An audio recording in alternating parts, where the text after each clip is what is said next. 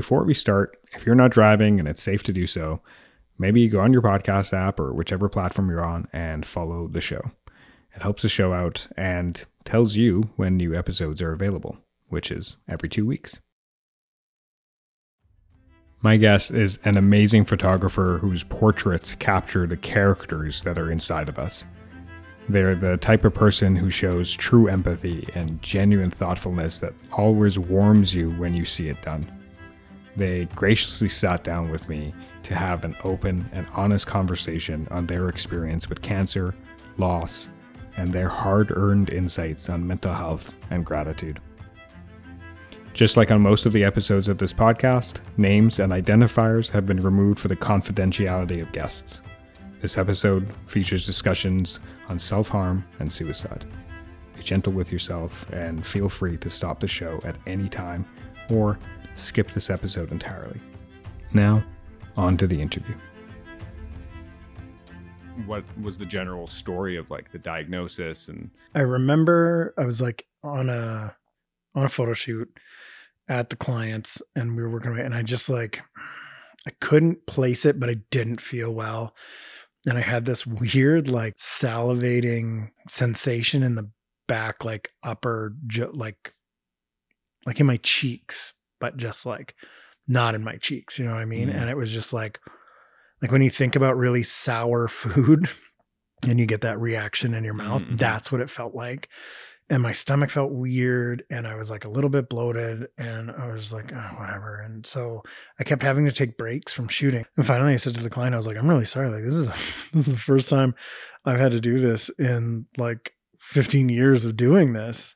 Or well, actually back then, I guess it would have been like 10 years of doing this. And I was like, can we reschedule? And they were super understanding and they're like, yeah, absolutely. So we packed up. I went home. I felt terrible 2 or 3 days probably, and then went away. And it was fine. And because I'm stupid, I didn't go to the doctor because I was just like, oh, it's just something I ate or it's something, whatever. When the feeling returned, he modified his diet, which seemed to work for a little bit, but then the feeling came back and then went away and then came back again. And finally, the pain returned so badly that he went to the emergency room and his doctors immediately thought that he had a significant blockage. So he was rushed in for a scope. When I woke up back in the room, they like wheeled me into a separate room, which was weird. And then they said like, yeah, it's a cancerous mass. And I said, cool. How long do I have? Well, and she's like, oh, we don't know that. I was like, what? She's like, yeah, we don't know. We have to send it away. We know it's cancer, or we know it's cancerous or whatever, but we don't know what stage, we don't know what type, we don't know anything. And in my head, I don't know why I had it that like they'd immediately take like a little snip, throw it under a microscope and be like, you have stage 2C T4 adenocarcinoma. Well, I think that's a fairly like reasonable assumption of like what we get told about like medicine. It's like, it's so advanced, you know? So it's like you go in there and you like this, I think our assumptions of it are like, yeah, they can fix anything. And it's like, it's not like that. It's slow. It's tedious. It's really difficult also then for the patient to get like, for you to be like, it's cancer. And they're like, oh, okay. So like more info? Like, no. Yeah. House ruined it for me forever. You're just like, man, in 60 minutes or 44 minutes, because we had ads back then, this man could solve the most complex problems. You're telling me it's cancer, but you don't know what it is. Now I'm just sitting here like, am I going to fucking die? And they don't know what stage, they don't know this, they don't know that. So now I'm like, okay. And they roll me back into my like little room. And now I have to call my mom. Wow. And I was like, I can't do this because we lost my dad to cancer like a few years before, 6 years before. No. Jesus, it's 10 years before. Yeah. But still, 10 years, loss of a parent, it's too close. Felt like 2 days, really. But yeah, so I had to call my mom, but without any real information, right? So how do you do that? Do you sit on it and just be like, she can find out when I know more? That's kind of like not the cool thing to do. So I did something even worse. I called my brother and I was like, hey man, I have cancer. and I need you to call mom and I need you to tell her because I can't deal with this. And so him and I chatted for a little bit. Again, he was like, do you know what stage? And I was like, no, they literally just told me and then went off to someone else and left me just sitting here being like, do I have 6 weeks? Do I have 6 months? Do I have 6 years? Or is it just like a quick little snap of a finger and a little operation and then I'm out? So at this point it was almost worse knowing without knowing. So for me to not have those answers was really frustrating. But then you're here like sitting there having to process, like not even processing, I bet, like just beginning the process and being like, oh man, I can't call mom. Yeah. And I think that's such a smart thing to actually, and to do, to reach out and be like, I need to tell someone. Yeah. But I can't be the one right now. And to like offload that responsibility because it's like, hey, I've kind of got something going on right now that I got to deal with. Yeah. And that's what I said to my younger brother. I was like, I'm really sorry to do this to you, man, but I can't talk to her. Like, I can't, like, I'm not like she's not approachable, but I just didn't have the answers that I knew she would ask. And I was still processing. And I was also like, well, fuck, am I going to die? Like in your brain, you have no idea, right? Like my dad was diagnosed and he died within, I feel like 1.5 years. Wow. But I really would have to look because it seemed like he got diagnosed and he was dead like 5 days later. But it really was like, it was a stretch. Like they moved from Ontario to here for the Tom Baker. I left my job in the Bahamas, moved back here to help and like took him to chemo. And so I was in school for, it was longer than 18 months because he died like the week before I graduated SAIT. So he would have made it like 2.5 years then. But in my head, it was like, well, how bad is mine? What is this? And, so to be left in that limbo is thanks, Dr. House.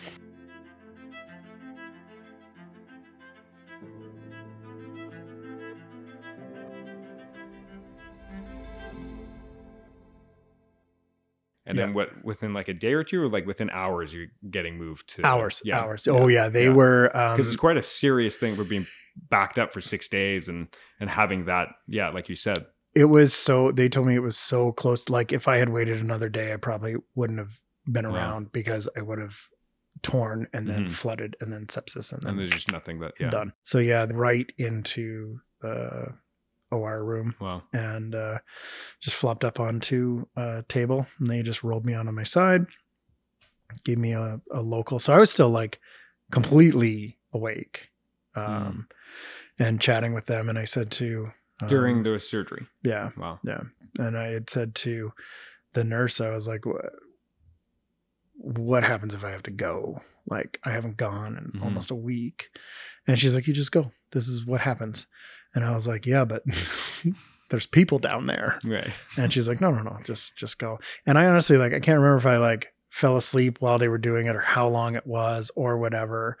But I remember feeling like the relief when the stent was put in and then like opened. And I said, I gotta go. And she just, just go. And, man, I like painted those 3 surgeons and then they were amazing and they cleaned me up like an adult baby and changed all my stuff and they just threw me on a gurney and they just sent me back down to South Health. I think they kept me for like another 24 hours for like observation and stuff, right? Like post-surgery, whatever. And then life was quote unquote normal until I got the call from an oncologist's office that was like, hey, we're going to be your oncology team. You need to come in. And they told me stage 2C, T4 adenocarcinoma, and that they could get me booked in for like 5 weeks later, which is, a really long time after you've been told you have cancer to get this tumor out. And how long was it like after you were like post-op, you leave to get that call from that team? How long did that take? I think it was like a week and a half. That's also a long time. That's really long. You don't want to do anything in that time. And I didn't want to tell anyone. So only my family knew. And my partner at the time, she obviously knew because she's the one that drove me to the hospital. Couple of really close friends. And then that was it. I was like, I don't want anyone to know, man. Like, if it's a really bad diagnosis, then I'll tell people. Or if it's just like, oh, it's stage 1, we're just going to snip it out and you don't even have to have chemo. And then it's just like, oh, okay, it's just like a blip. But I wanted to wait. I also didn't want my friends of woo to be like, you should try turmeric and you should try this. And here's chakra. It's just like, eat a fucking bag of dicks, man. No. Yeah. Science. I'm really sorry. I'm like I heavily lean into science over woo. I mean, shit, I'm still here today because of it on multiple accounts.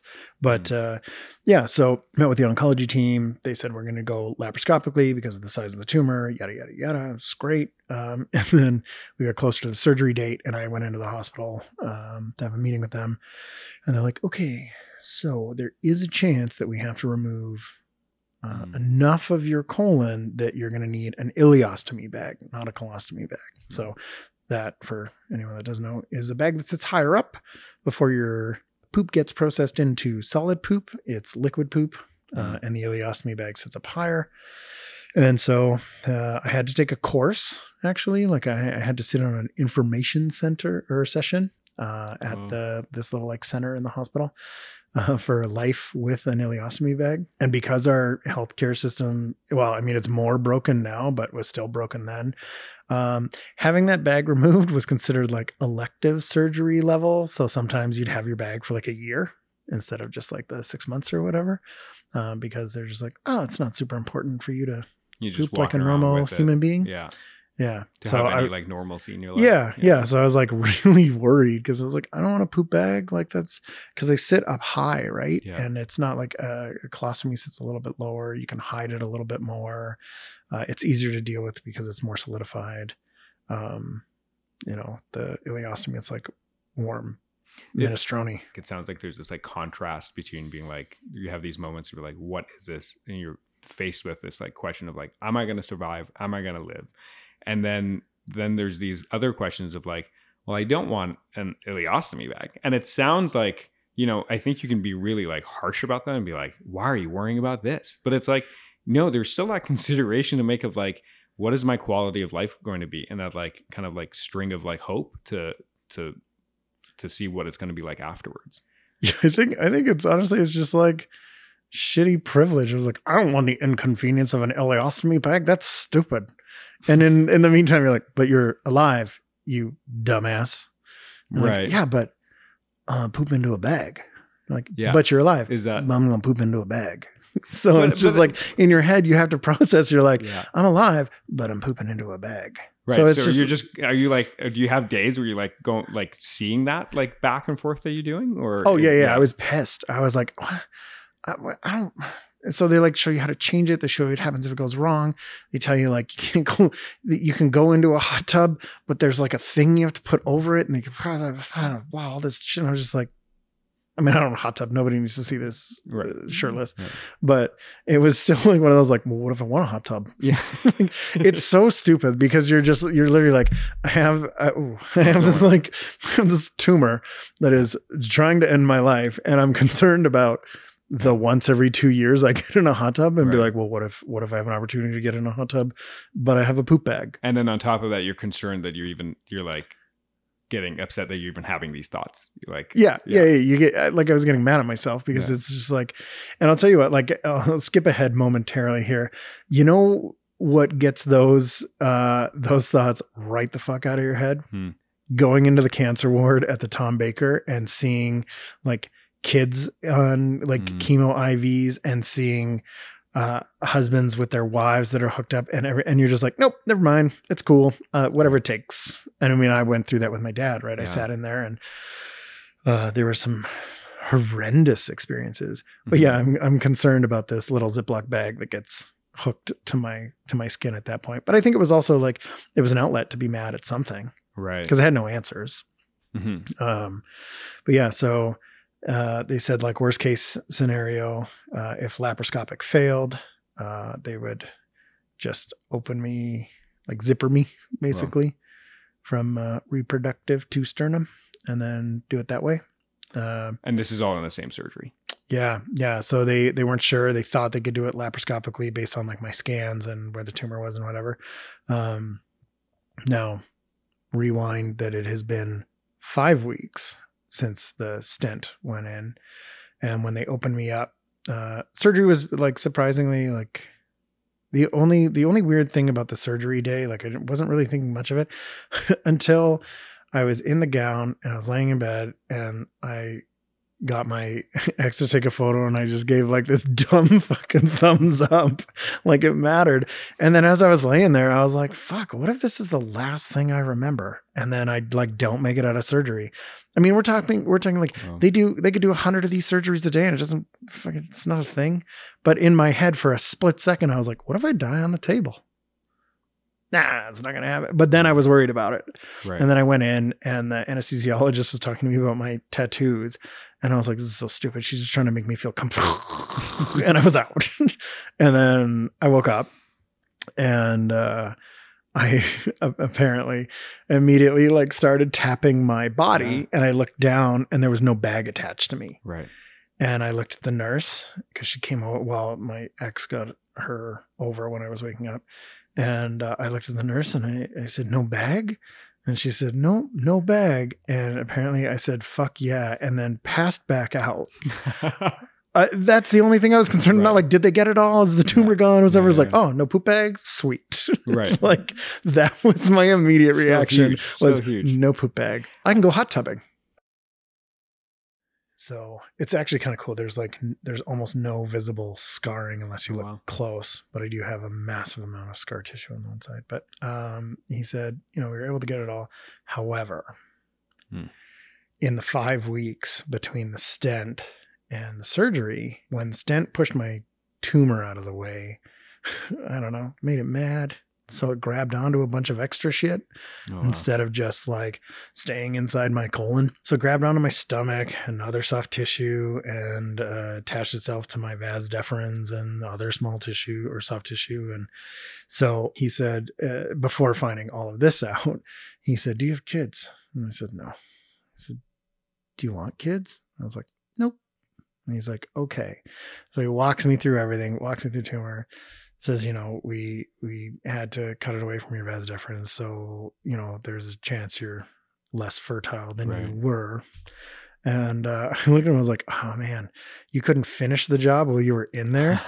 And he looked at me, he's like, excuse me. And I was like, can we go back in? Can you make it 100%? Can I get a 2-in-1? Yeah. And he literally looked at me. He was like, this is not the way I saw this conversation going. And I was like, man, I was going to get a vasectomy like a year ago. And I just didn't get around to it. I just couldn't commit to the time. Right. And I know it's only like a day surgery now, but anyway, doesn't matter. I never made time for it. And then I have this opportunity and had we known with like more recent scans or whatever, had it shown and they would have been like, oh, there's a chance you're not going to have kids or there's a chance you're going to be less potent. Less fertile or whatever. Yeah. And I just would have been like, motherfucker, take it all. Yeah. Snip it, clip it, get rid of it. Make it so it can never be reattached. Right. But I think he was real nervous because he said he's had to have those conversations and sometimes it results in the throwing of things and people getting very upset with them, even though the cancer's gone. They now can't have kids or they're less likely to have kids. Yeah, it's huge. And for me, my main concern was like, no poop bag. Yeah.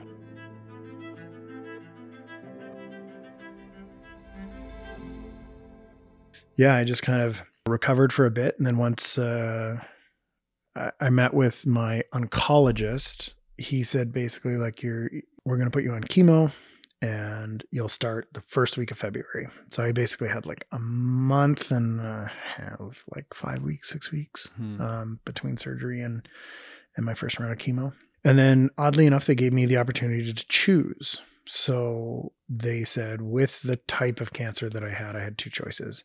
I had like intravenous, which would be at the Baker Center or Holy Cross, I think is the other one. And they said, you go in for a day every however many days, and we just run a bag of poison through you. But that would limit my ability to travel. That would limit my ability to work as far as my brain was processing all of this, right? Because like my dad was stage 4 and he was still working. And I was just like, oh, stage 2C. So I guess I'll just have a regular job. No, fuck no. The other option was oral. And a lot of times the pills are not covered. depending on what they are. These ones happen to be covered by Alberta Health because as an entrepreneur / freelance worker, I don't have any health coverage at all. So these pills were $8,000 a month. That was covered by AHS, which was pretty awesome. But he said, there are side effects with the pills. Like, it's not just like popping Tylenol at home and being like, woo, there goes my life. There were lots of crazy side effects. And I was like, yeah, man, whatever. Just give me the pills. I want to do this at home. I don't want to be like, I sat in the ward with my dad when he was on chemo and I had dealt with, that's a tough scene to be in. And it's very draining. Like even as a visitor, it's draining. So as an actual patient getting, toxic chemicals just pushed right into your veins, it's even more stressful. So I was just like, nope, I want to be alone in my house taking these giant horse size pills. Like, were you experiencing any like mental side effects? I've heard like some there can be like a lot of psychological side effects with chemo as well. Yeah, it was like I was definitely like more fragile. I think I'm more fragile now as a human being in general from that and like a lot of other stuff and just processing and learning and sort of adapting and accepting like who I am as a person. But I definitely was unstable through chemo. Like I definitely got more sensitive to mood shifts. Like your own mood shifts yeah, mine and my partners at the time and shit we'd watch on TV. Like I'd put on the most senseless comedic stuff and like not pay attention, but I couldn't watch real movies. Like if I watched The Green Mile, I probably would have blown my brains out. Yeah. So you just throw on stupid, like Forgetting Sarah Marshall or something dumb where you're just like, oh, I can't laugh. It hurts. Right. Something with no real like consequences or zero substance. Nothing. Well, I mean, it's YouTube. Like, it's not that you had like good substance in your life, but like you had a lot of it. You had a lot of like heavy stuff. And what is the experience like of like going through chemo after having accompanied your dad going through chemo? Yeah, it was weird, especially because like to me, and I mean, I don't think my mom would notice this, but I think to me, when I like tried to talk to her about it, she just never thought of it being as serious. And it definitely like was not. Like my dad was stage 4 and super aggressive chemo. Then they put him on like a drug trial and it killed him. Like he was allergic to the drug. In the 30 days it takes for that drug to get out of your system to go back on chemo. Too late, stage 4, man. 30 days without treatment is the death sentence. Oh my gosh. He died not long after that. So I don't think she ever saw it as severe, but I was still like, survival rates, whatever. It's different for everybody, for every type of cancer and every like over your overall body health prior to and during and whatever. But it was weird because I think my dad was so strong when he was going through it. Like I never really thought it was that bad. Like I knew it was bad and I knew like him and I had a conversation once and, he had said like, I don't know how much longer I can do this because it was just ripping his body apart. And me, like I had stupid things like by let's say month 3 for argument's sake, I would be holding a mug and then the mug would fall out of my hands because I thought I was holding it, but in fact I wasn't because I had zero sensation in my fingers. So I was losing my fingerprints. I was getting tingling in my fingers and toes and my feet. And there were a lot of side effects from the pill type. And based on like chemo's targeted to, as far as I know, like your cell growth rate. So it just targets cells that grow at that speed, which is why more aggressive cancer patients lose their hair because that's the fastest growing molecule cell. We'll call it a cell. So that's where your hair falls out because the chemo is like, fuck these fast moving cells. And you're like, no, we're just hair, but they're falling out. For me, I mean, I thought based on movies and my dad's experience that I was going to lose my hair and I had a giant beard. So I didn't want my beard to fall out. So I fucking shaved it the one day and I went to my oncology appointment. I was like, I got rid of my beard. I'm not having a patchy beard. And he's like, you're not going to lose your hair. I was like, what? I had grown that beard for like a year. And he's like, yeah, it's not going to be your hair. He's like, you'll have fingerprint issues because your skin cells on your fingertips and feet grow at the same speed as what type of cancer you had. and you'll notice this and you'll notice that and blah, blah, blah. Like I got hit in the shin with a little piece of shelf that fell that would have normally on any other day of the week, on any other year of my life, I would have bled for like 5 minutes and then you would have never known. I still have the scar. Wow. Like, what is it? 6 years later, it looks like I got hit by a car, and it was just like a little IKEA shelf. And it's because my skin was so thin and so brittle and just disgusting how I could like rub my fingers together and just watch my like skin come off. And the tingle is like, if you ever get your fingers so cold and when they start to warm back up, like almost frostbite and you get the tingle, that's what it was full time. So sometimes I'd be holding something and the sensation would be that I was holding it, but I'd just watch it drop out of my hand and be like, oh, well, fuck, there goes another mug. So I used to have to start putting my hands into the mugs to know that I was holding it. I used to keep track. Like I kept a video diary.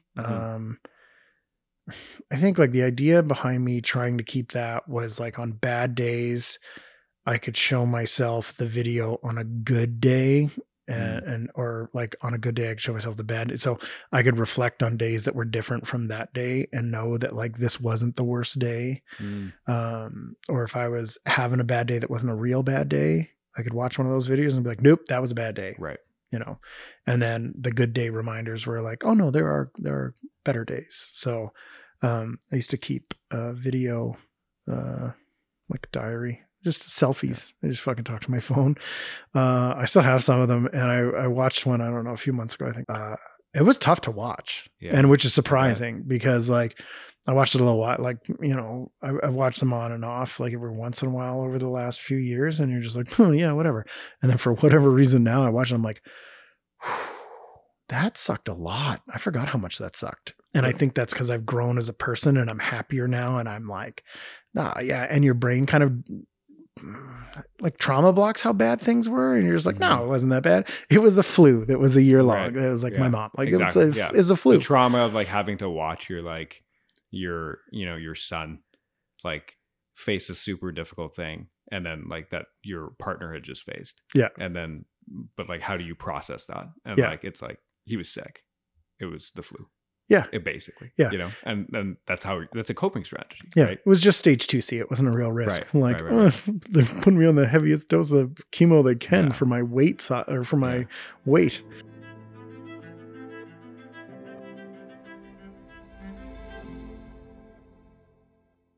Yeah. So I did a lot of blood work and a lot of tests every week.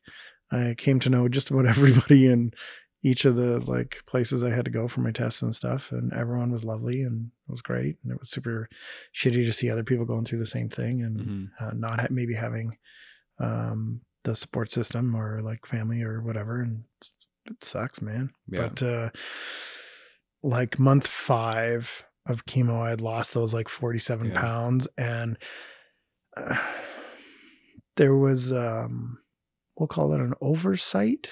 Not a mistake, an oversight in how much I was given for chemo that next round.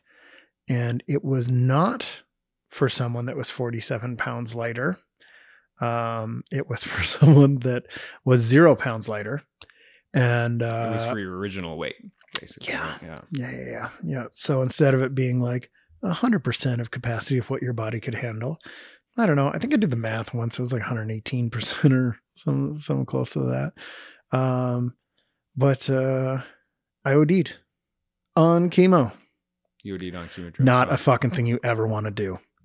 It's just like, I couldn't describe it then, and I can't describe it now other than your body is trying to tear itself apart from the inside. That was the only way I could describe it to the ER people.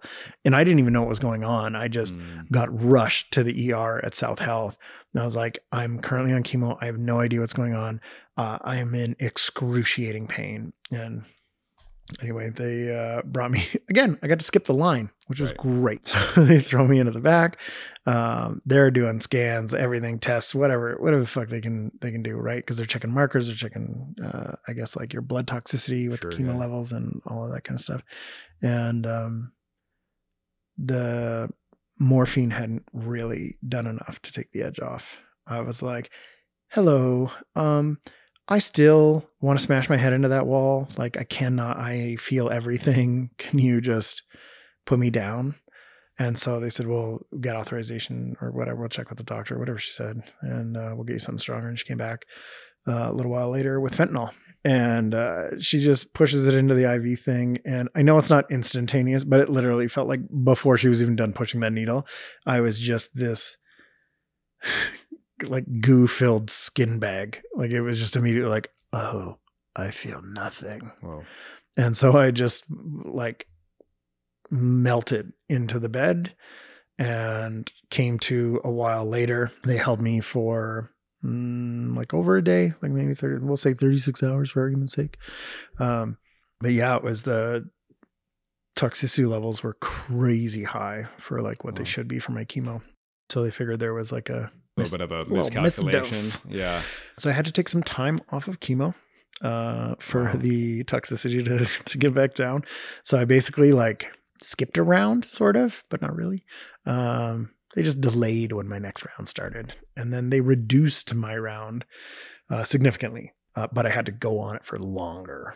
So less at a time, but for a longer period of time, just to be safe. Hey, are you enjoying chemo? And do you want to use this as a party drug? Yeah. It's not that, but also, it looks like you're having a fun time. So why don't we keep this going on a little bit? Yeah. It's not what you want to hear. My paper bags were a little smaller and a little lighter. They fit into my motorcycle seat much better. Right.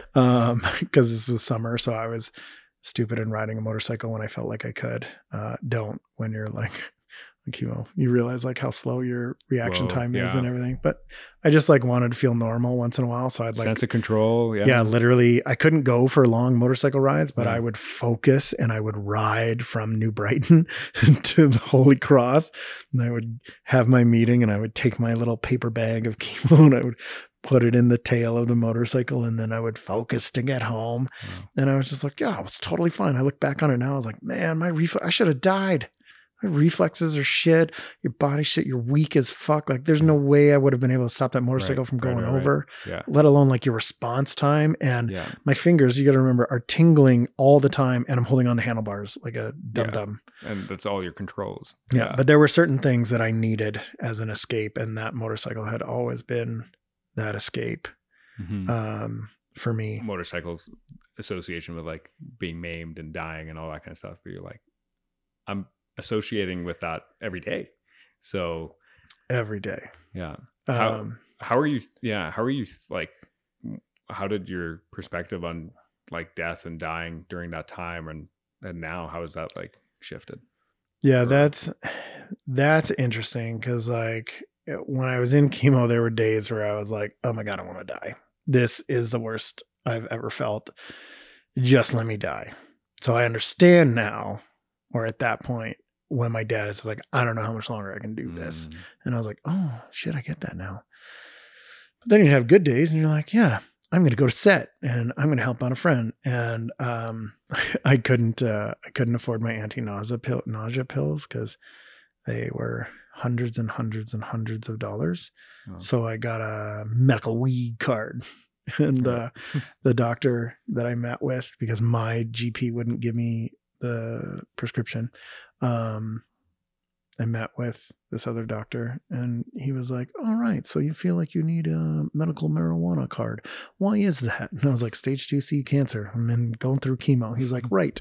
I'm going to give you 155 grams a month. It's the legal limit. And I was like, whoa, man, I just need something to take the edge off. And he's like, 155 grams is the legal limit. That is that's a third of a pound, man. Yeah. Who smokes a third of a pound? Other than Willie Nelson, who smokes a third of a pound a month? Whoa. Like, it's a massive amount, but holy shit, did it help. And it would help put me in a better like headspace if I was getting anxious or feeling shitty about a lot of that stuff. And so it really helped, and it allowed me to sort of function as a human being. Some days, like, I'd go out for an hour or two of the house, someone would take me off, and I would just bring this stupid little vape pen with the like bowl packed with some CBD that would like settle my guts because the chemo was so bad. And yeah, I think like looking back on those situations and adapting and figuring it out and just trying to survive, you have this like, I want to live in a way that I have no regrets. So, you know, if we like fast forward, chemo ends fine, in remission. I'm getting tested a whole bunch. They give me the all clear. I don't know what that would have been, like almost a year later. I'm like in full clear. And so I sold my house. I donated all my furniture to like a women's shelter. I bought a slide-in camper for my truck, and I was just like, fuck it, I'm going on the road. And then I just decided I was going to take the money from the house, because I had been barely surviving for those like 2 years. Like I could barely pay my bills. I couldn't do anything because I couldn't work. And then when you don't work as a freelancer, your clients have to move on to get services from other places. And so I was going to have to rebuild my business again. And I didn't want that to be in Calgary. So I left, and I was gone for 3.5 years, I guess. But I would come back to work a little bit and then try and build a business somewhere else. And didn't really work out. I lived on a sailboat for over 2 years and kind of did that, and was just kind of like living like, this is great. This is awesome. And then I realized that the living situation I was in with the person I was in, I was unhappy. And I joked with a friend about it. I was like, could you imagine I fucking beat cancer, I'm in remission, and I kill myself? Like, how unfair is that to anyone that doesn't beat cancer? I beat it and then take my own life. Like, that's right. Dude. Like, what was your friend's reaction to that? They're like, are you being serious? And I was like, yes. Yeah. I was like, I'm done. I'm over it. I had picked a spot. I had picked a day. I had picked everything. I had I just kind of had it all set. And then I was sitting there, and I was like, fuck, this would wreck my mom and my brother. And then I was like, I fought for like 1.5 years, and I beat this cancer, and maybe it's just the situation that I'm in that I don't like. Maybe it's not like hopeless. Maybe this. And so anyway, I just sat there for a while and chickened out or delayed, we'll say. And then I was like, okay, so I'm going to try and change my situation first.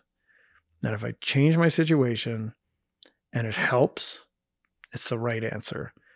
And so I was just like, all right. So I made like a very severe change in my life. I left the boat. I changed my life, moved back to Calgary, started building my business again, started hanging around with like more positive influences in my life. And I was just like, holy shit. Is this really all it took? Was like a massive change in helping me realize that route was not the route that I had to go down. Now, I'm not saying that I instantly I moved back to Calgary and then I stopped thinking about it. It's not a montage. Yeah, it just wasn't every day trying to come up with a reason not to. Right. Instead, it was like once a week, kind of like, oh, no, things are okay. Mm-hmm. And then, you talk to someone about it and you get help and you deal with it. And I have phenomenal support system here with a couple of really close friends and some other friends that have gone through similar things. And, having access to real help was like a massive thing. And I think it's interesting to me because you go from being worried about a poop bag to being in chemo, to wanting to die because you don't want to do that, to being in remission, to I had 2 other scares from the time I was in remission. One, I had to go in for a mammogram because I had like a lump And now breast cancer is super rare in men, but it does happen. To any woman that has ever had a mammogram, I don't know how you do it. That was excruciating. And I got the all clear from that. And then just like shit, man, late last summer, I was getting these like crazy pains in my leg, and got some scans and some ultrasounds and some other stuff. And my doctor was like, well, there is a chance that, you know, the cancer could be back in this section. Right. And so I had like a meltdown at my girlfriend's place. And I was just like, are you fucking kidding me? Like, I come all this way and I like reevaluate and I adapt, and I'm happier than I've been, and I have a different outlook and a more positive outlook. And this shit is going to come back and get me now. Yeah. I was so mad. I was so mad. And so her and I talked about it for a little while. And then I was like, I should call my mom. And so I called her. I told her, she was calmer than I thought she would be, but maybe this was just the flu version 2.0. We had all just survived 2 years of COVID. So what's a little hip cancer? You'll be fine. Or she's realizing what you need. Yeah. Right? Yeah. Probably more of that. And then, you know, I told my brother, and it was the same, like when we, you know, I'm like, fuck if I know, man, they're trying to get me in on a scan, and the scan, like the soonest scan they could get me, or the earliest scan they could get me, was like almost a month away. And I was like, you fucking kidding me? Like last time, that 5 weeks meant that this tumor grabbed onto my stomach, my vas deferens, and a bunch of soft tissue. Now it's in my hip. What is it doing now? Yeah, like if it gets into, like if it metastasizes or ends up in my lymph nodes or whatever, because I was also having like swollen lymph nodes in other areas. And so I was pissed. And my mom was like, how much is the scan? And I was like, I don't fucking know. So she's like, call around. So I called a few places that do private CTs, and I called her back, and I was like, it's $900. She's like, I'll transfer you the money. Right. Go. And I was like, what? And she's like, I'll pay for it. I was like, you're not fucking paying for it. I'll pay for my own scan. You know, I don't need lunch money. Yeah, I'm like, I'm 43 years old. I'll pay for my own scan. I could not afford that scan at the time, but anyway, I literally got a call the next day, and they're like, there's a cancellation. Can you come tomorrow? And I was like, fuck yes. And so I went in. They did a whole bunch of like ultrasound and a CT and an X-ray, and like I got the like diamond level treatment there. I think because they realized like, oh shit, this is a cancer survivor, and this literally could be cancer 2.0 here. So this is through the public system. Yeah. I did not have to take the $900 from my mommy. Right. Dearest mommy, can I have scan money? You should have just been like, I still need it. I need that scan. I need that scan. What's that new watch? What? It came free with a CT scan. It was a BOGO thing. These private clinics. Yeah. It was left stuck to the MRI machine. I just took it down when we were done. Poor guy before me lost his arm. So I got all these scans, and then like, man, as much as I say I need a new doctor because he discounts a lot of things, he was like, he got back to me in like 2 days. Yeah. He was like, you're clear.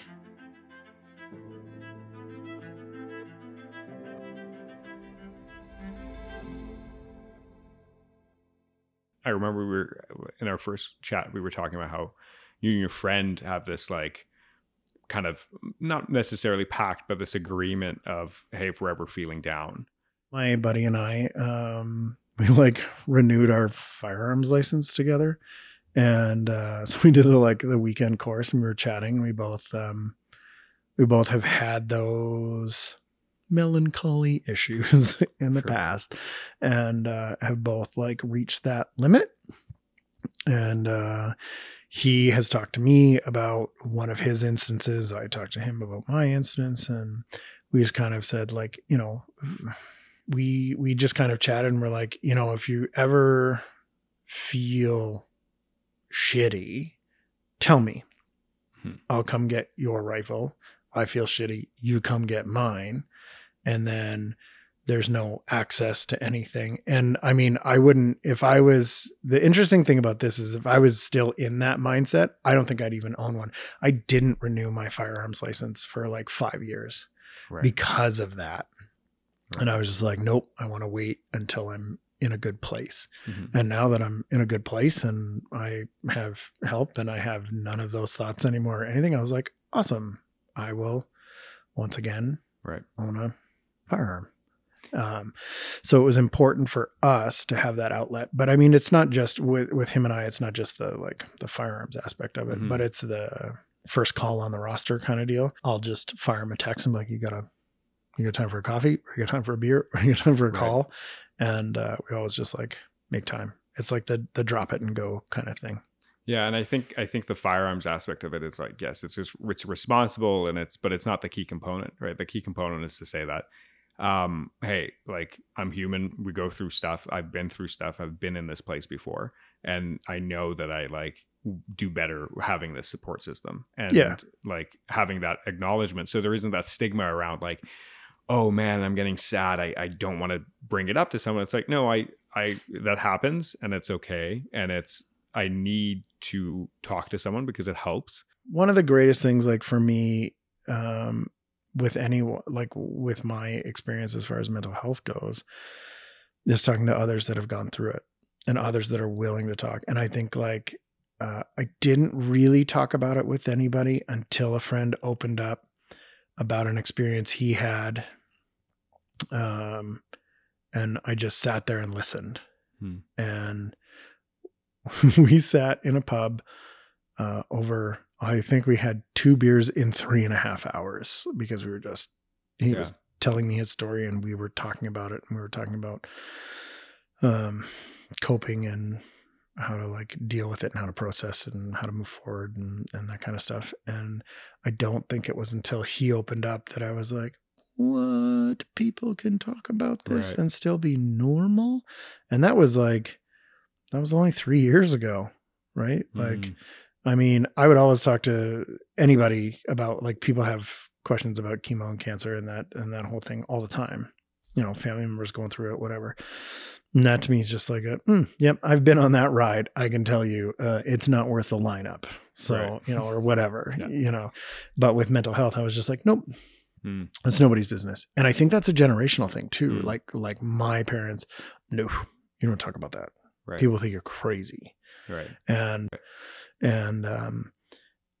talking to him about that, and then talking to him a lot about mental health and about how I was feeling. And he was like one of the first people I opened up to. And that was that realization that you can have a real conversation that has meaning, that gives you support, that helps you deal or helps you cope or helps you progress or process, however you want to word it, it moves you forward. And seeing the immediate help that gave me, and he's not a licensed fucking professional. Right. He's a buddy, and we were having a beer and we were having a real conversation. And he's being vulnerable with you. Yeah. And honest to what he's experiencing. Yeah. And a completely sober conversation, not a 2:30 a.m. at the end of the back alley being like, I love you, man. This is so great. You mean everything. Yeah. It was literally just like 2 people talking very seriously about the end of their lives. And, I think that was the start of it. And I realized with his help and with that conversation and a multitude of conversations we've had since then, that with all of the experiences that I've had, you know, bad experiences, traumatic experiences, they are good experiences because I can help others move through, or I can help myself process stuff way more than I used to. And I think like having one friend, that was the start of it. He was the one friend that helped me realize it was okay to talk about that stuff. And I didn't have to just sit bottled up, because when I was younger, so I lost my dad in 2006. So I would have maybe just turned 27, I guess. And, wow. I, had a really bad breakup like the week before he died too. So I had like 2 massively traumatic events very close together. And a buddy of mine, who I've known, since like 1999, came over, and he just sat with me in my condo while I lost my fucking mind. And he literally just sat there. We didn't talk about anything. I just freaked out and didn't know what to do. And I just had this like breaking point. And, you know, he sat there, and at the time he for sure helped. Like I had no negative or self-harm thoughts. I just didn't know where to go from there. I had lost this girl that I was in love with. I had lost my dad. It was all like right there. I didn't know what I was going to do after I graduated now, because my dad died like a week before I graduated. So it was just like one of these timing things. And then you know what we did? We just went out and got fucking blackout drunk. And that solved the issue for the day. Sure. But not permanently. Right. I had a lot of issues after that. Yeah. But I just buried them and I just dealt with it. And I never really had that chance to grieve for my dad, because my mom had lost her partner of, 30 plus years. And my brother had lost his dad, and our family had lost like this fucking beautiful man who always did everything for everybody. And so I was just like, okay, well, my mom needs my help, and I can't be like worthless piece of shit also grieving. So suck it up. And then I just just didn't process his death for like years. And then like the one time it finally, like when I got sick and it just like clicked, 10 years later, that was a disaster. Yeah. Because I hadn't processed it. So now again, like you look back at that and a whole bunch of other stuff, and this comes with just, I think, like traumatic responses or traumatic events, and learning how to like process them. Now if I see something forming, I'm like, I'm going to actually address this instead of bottling it up until you're like, well, I'm not getting up off this floor now for a week. Yeah. Well, it sounds like, you have that situation where you're like, okay, I'll be here for other people. I'll help other people, and whatever that, like, it's a positive intention. I'll be here for my mom in this capacity as her son, not as a grieving son, but as her son. Yeah. I'll be here for my brother as his brother, not as his brother, like grieving brother. I don't want to be a drag, and like, I'll put this away and I'll keep it locked in because no one needs this shit. And I'll just like handle it. And it's as well-intentioned as it is, it's that like continual pressure that keeps like building up. Right. Yeah. And processing it is so brutal, but it's the actual action that needs to kind of precede the event, and not just deal with it. And I think like even the language around that can sometimes be so funny. It's like, hey, just deal with it. What you mean, bottle it up and like implode later? Cool. Yeah, I'll come to work 5 days after finding out I had stage 1 cancer. Yeah, like it's brutal. And yeah, that. And I don't know if it's society or social influence or TV movies, whatever you want to call it, but yeah, there's this like insane expectation that everyone should process everything in the same amount of time. Use maternity leave for an example. Oh, you had a baby? Cool. You got to be back in 6 months. Yeah. Or whatever it is, 8 months. It's like, well, some people are ready to go back to work 2 months later. Other people need a fucking year and a half. Everyone processes everything differently. Everyone heals differently. Everyone is able to adapt differently to different situations. Yeah. People struggle with one thing while other people's excel at another. So it's just like this stigma of like, oh, you'll just have to deal with it. And you're like, well, how do I start dealing with it? I need to figure out how to process this. You guys don't even talk about it, let alone that I'm like, you guys don't even talk about it, let alone give me permission to, like, as a society. And it's tough because a lot of that comes from like being kind, like you said, to other people, to say, hey, you this is whatever journey this is on. Like, I'm here to be present with you. And like, this is, I'm not going to like label what your experience is going to be, but like, take what you need. And like, I'm here for you. And I think if you can give that kindness to yourself, like, then you can start giving it to other people. Right. Yeah. Yeah. I think, you definitely once, and I say you all the time, but I should say I, because every experience is different. But I think once I was able to recognize what I needed, even though it was through someone else, right? Not using me, but through someone else talking to me about something, then I was able to realize what path I could take to sort of start my own journey. There is a point where it's like, this is great that we're talking about it, but there's a point where you need to begin to do the work with someone who's trained and like, is a good match for you and has like the professional authority to help guide you through it, has the tools, has the skill set, because like your friends can't be, the pharmacy for your mental health. Like you need those social interactions, you need that support, you need the openness and there can't be that stigma amongst them, but like you still need to get support and help in the same way that your friends are not going to be the ones that diagnose you with, whatever. You're not going to go to your friends for a colonoscopy. You're not going to go to your friends for your full therapy session, right? Yeah. That element still needs to kind of be there, right? Yeah. Yeah. Yeah. It's, it's important to have access to like trained mental health professionals when you are ready for that, for that stage. And I think some of the issue can be that, well, someone may feel that their issue isn't worth talking about because it's stupid. It's little. It's something dumb.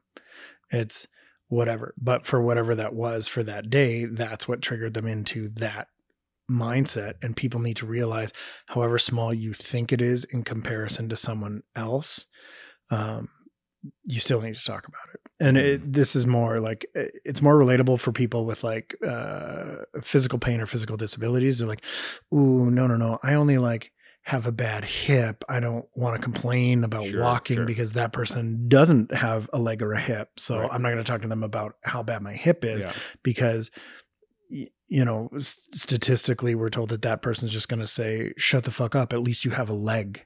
Right. And you're like, well, they're not always going to be like that. What you need to realize is the pain you are in is a valid pain for you. And you need to discuss that with someone. Yeah. And I think a lot of people are dismissive of their own struggle or their own feelings because it's like, oh, well, yeah, I mean, I'm super bummed because my dog died and I don't know what to do, but I don't want to talk to him because he lost his dad and his mom in a car crash 7 years ago. And that's nothing compared to, fuck you. That's something. Like to you, that's something. So you talk about it. Like, don't gauge your shit on other people's shit. No. Gauge it on how you feel internally. And then you figure out who you can talk to. Comparative suffering is not a thing. And like, you can't compare your story. You can't compare your like experience, your feelings to like what you think other people are feeling. And I think in the same way, like, ironically, it's kind of funny that you're like, oh, I had stage 2, like, yeah, I did too, didn't I? But then like, I think through the, like, the through line of that though, is that you're seeing that like, that maybe was good coping at that time, but then it bottled up and became something else, right? It's like that maybe at that time was like, hey, this is stage 2. It's okay. Like whatever, it's like saw dad go through stage 4, all this kind of stuff. But it's like, it's still your experience. It's still your journey.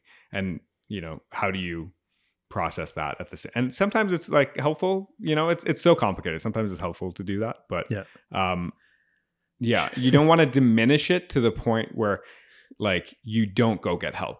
I think that's the thing, right? You want to acknowledge that it's there. And if you think it's not a big deal, you make that like internally. And if you think you can find some hope by comparing, sure. But like, but don't still need to acknowledge it. Yeah. Don't be fucking dismissive. Yeah.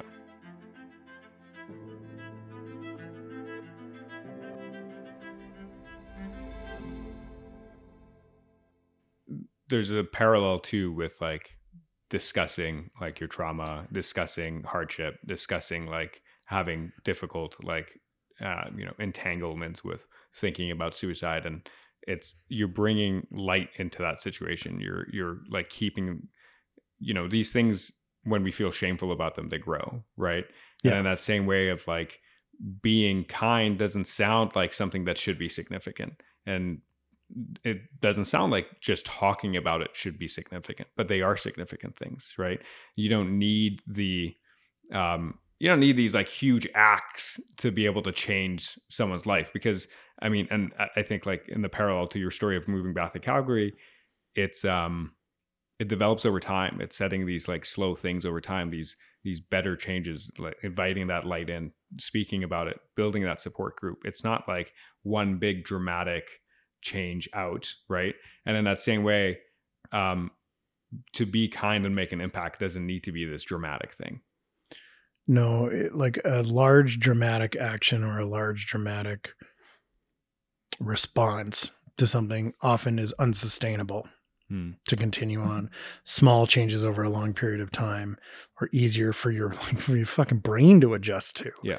And I think that's part of it too, is like, I used to see it as like a weakness, like talking about how you felt. Like you were just like, no, it's stupid. Just suck it up. And you just sit at home and you just, whatever. You play a video game, or you go to the gun range and you break stuff and you're just like, that feels better. Now it's like, again, I'm self-aware enough that it wasn't the weakness was actually like hiding it. So now I'll talk to anybody about anything that they want to know. I think you've been so like, one thing that's been like really admirable, I think, and like really like wonderful in this conversation is that like whenever your dad has come up, you like take that time to say something like sweet. And yes, now you're crying and it's not just me. The thing that I think is, I'm going to talk on mic. The thing that I think is so like admirable about that, and yeah, it's just so like, it's such an admirable quality. It's something that I think like is so like telling of how like, this is the problem where you can't talk about, but how pure of a person you are. But like, yeah, the last question I ask is, what are you grateful for? And whether it's that question, or it's like something in terms of like a memory of your dad, whichever one, like just it's yours. The floor is yours. I think like, I don't know. This answer is different every day. Every day I'm grateful for something else. I used to look for a reason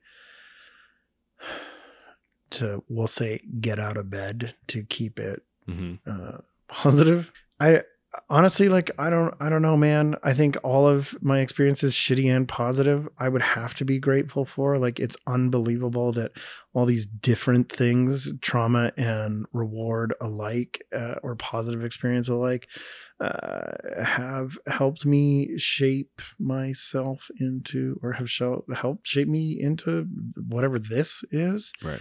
And I think, becoming more self-aware and seeing flaws and seeing strengths too.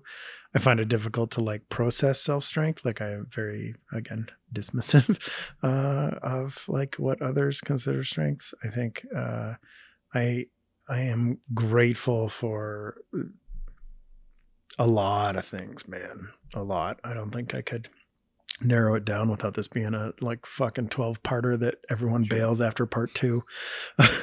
On today's lesson, we're grateful for the 4 hole-in-ones I've had. Just like, that's incredible. That guy's a compulsive liar. No, it's been 4. It was 4. I was great at one time. No, I don't know, man. Like an interesting memory of my dad was, him and I were supposed to play golf. This was when he was going through chemo. We had already moved here. I had enrolled to SAIT in the fall to go to photojournalism school. He was doing his chemo. He was still working, still commuting to Toronto. Stage 4, fucking chemo, still working in Toronto, flying back and forth every week.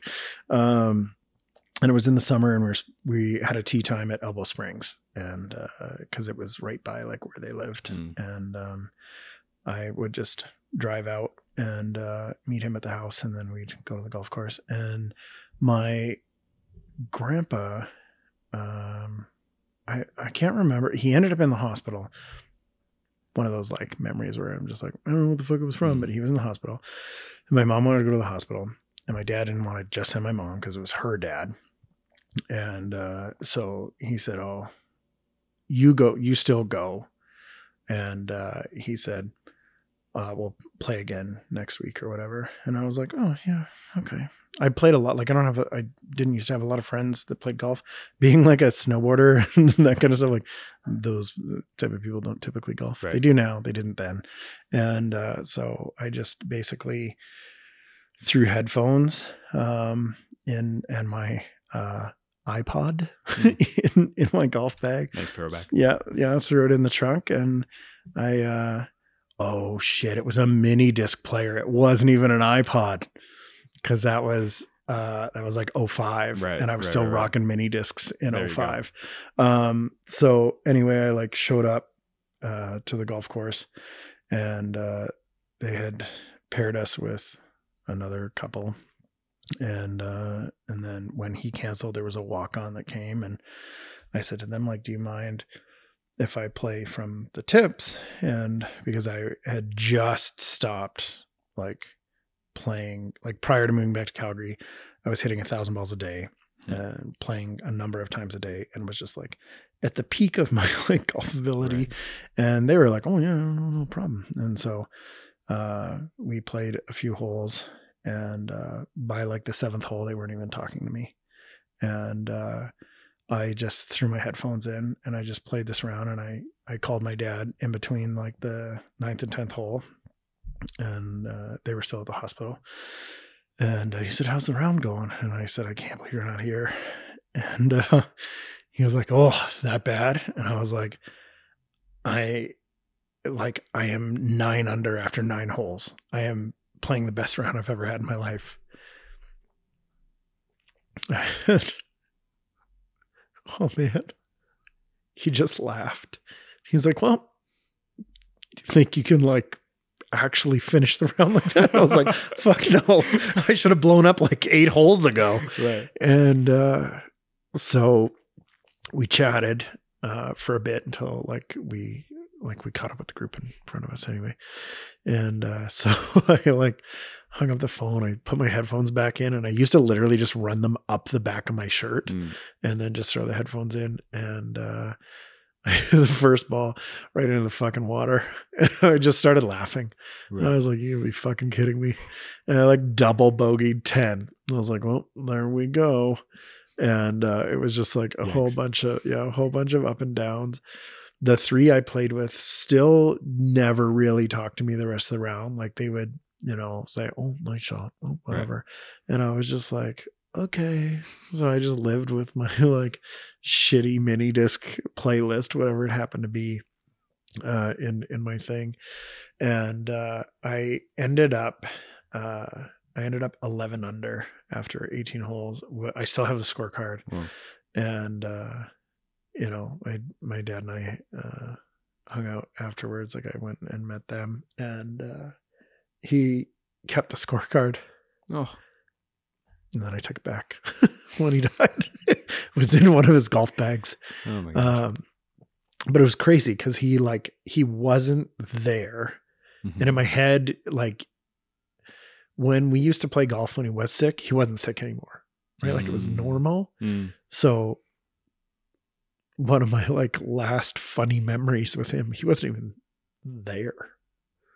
So I'm grateful for that round. Yeah. And that like 6-minute conversation in, 120 feet from the 9th to the 10th hole. Yeah.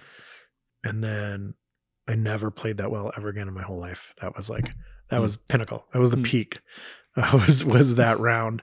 And then that would have been 05. So he died the next April, and we never really, I just stopped playing. But I'm grateful for all of those lessons in life, not golf. This man wasn't even on the course with me. He couldn't make it because he chose to be a fucking amazing husband and son-in-law, and went to a hospital where he sat in a room where like an old unconscious man was just laying there anyway and wouldn't have known if he was there or not. But my mom needed the support. So instead of coming golfing with his kid, he went to a shitty ass hospital to sit, even though he had already been in hospitals a ton on his chemo stuff. But that was what he did because he always made the right choice. And he still made time for you. Yeah. Yeah. That guy worked like, oh man, I don't know. Like my younger brother and I were talking about this. Like you remember him as a kid, like he was out of the house by 6 and he wasn't back till 6, 5 days a week, but he was always present and he was always there. And we went on vacations and he always made time, and he worked so hard to give us that like life that he did. And, you know, like financially being secure, and as a kid being able to have tennis lessons and golf lessons and be able to ski and play hockey and stuff that you don't even think about as a kid costing money. You're just like sports. Right. And now as an adult, I see friends that have their kids in hockey and I'm like, you pay how much to have your fucking kids in hockey? Did hockey cost money when I was a kid? Right. Oh my God. Mom, Dad, I'm so sorry. Right. I'm sorry I didn't make it to the NHL. But yeah, it's just like he always made that right decision, and whether or not like he ever knew it, like it wasn't just like I saw those decisions and I saw that person, and I don't know, grateful for what it became, which is what's crying into this microphone on the other side of you right now.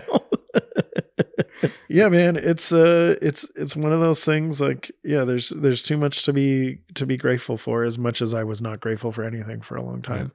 And as much as I was mad at the world for that experience with him, losing him, and then, you know, having the most successful year of my life, and then being diagnosed. And I got diagnosed in November, and I had finally, like, as far as I was concerned then, made it. And by October of that year, I had like tripled my previous year's revenue. And I was like, fuck yes, finally, this is amazing. Cancer? What? I have to take a year off? I was mad, man. I was so mad because I lost everything again. And so, yeah, I was like unable to see the things that I am now grateful for. And yeah, that year sucked, and there were a lot of sacrifices, and it was a life experience, but now I'm grateful for it. I'd probably still be a sack of shit if I hadn't like got cancer, and I was making small changes after my dad died to be a better person and to be more of like he was to other people. But it's easy to like slide back on that scale. Sure. And then after I got sick, I was just like, nope, gonna make a baby difference. So yeah, I mean, I'm, as much as like, you know, I shouldn't be grateful for that cancer because it scared the shit out of me and wrecked like a bunch of years of my life. I am grateful for it because it turned me into the person that was crying into this microphone in front of you. And I think like 8 years ago, there's no fucking way I would have done something like this. Sure. I would have just been like, no, man, that's stupid. Yeah. And now I'm just like, no. Everyone needs to see that everyone's fucked. Like there's not a person in the way that person. Oh, they're perfect. No, they are so fucked. Everyone's fucked. Like everyone's going through something. And, yeah. And it's, you know, can you show up? Can you be present? And, for yourself and for others. And yeah. Yeah. 100%. Yeah. So, well, it's just my old be fucking nice. Be nice. Don't fucking nice. Dismissive. Not just be nice. Yeah. Yeah. That's going to be a TikTok now. Yeah. I love it. Be dismissive. Thank you so much. No, man. Thank you. I'm making sorry. This time and like just being so gracious with it and sharing this experience. And yeah. I'm sorry. I ate 3 hours of your day here. No. This is going to be like a 9-parter, so people pay attention. You honestly, you gave so much, and I've learned a lot through this, and I just feel so privileged to be able to like be able to hear your story and to like get to learn from you, and to honestly just like, I think, see how you're like, you're a good dude down to the core, man. And it's just, it's really like a privilege to be able to spend time with you. So, oh, well, thanks, man. I appreciate that you would invest this much time in little old me. No, likewise. We didn't have time to include my guest story about their friend who was motivated to get a colonoscopy because of my guest story about their journey with cancer. His friend got a colonoscopy. They found stage 1 cancer. The cancer was removed, and this simple screening procedure saved his life. And so this is just a gentle reminder to go ahead, have a conversation with your parents, have a conversation with your aunts and uncles about your family's history with colon cancer, and then go ahead and talk with your doctor about screening for colon cancer. Depending on your history and a few other factors, screening may be just as simple as a take-home test. All right, here's a sneak peek of next week's episode.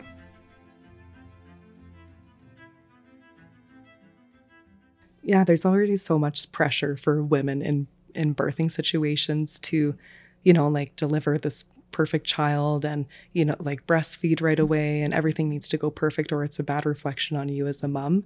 And then, of course, if something happens and your baby ends up in NICU, I've had so many moms like come up to me with tears in their eyes and just needing that validation. Like, was there anything else I could have done right? Or like, I tried to hold them in as long as I could. And, like it's just so sad because I think there just needs to be more education around these things. And we try to give them that support as well, that there's nothing they could have done. And again, like it's a whole host of factors that are completely out of the mom's control.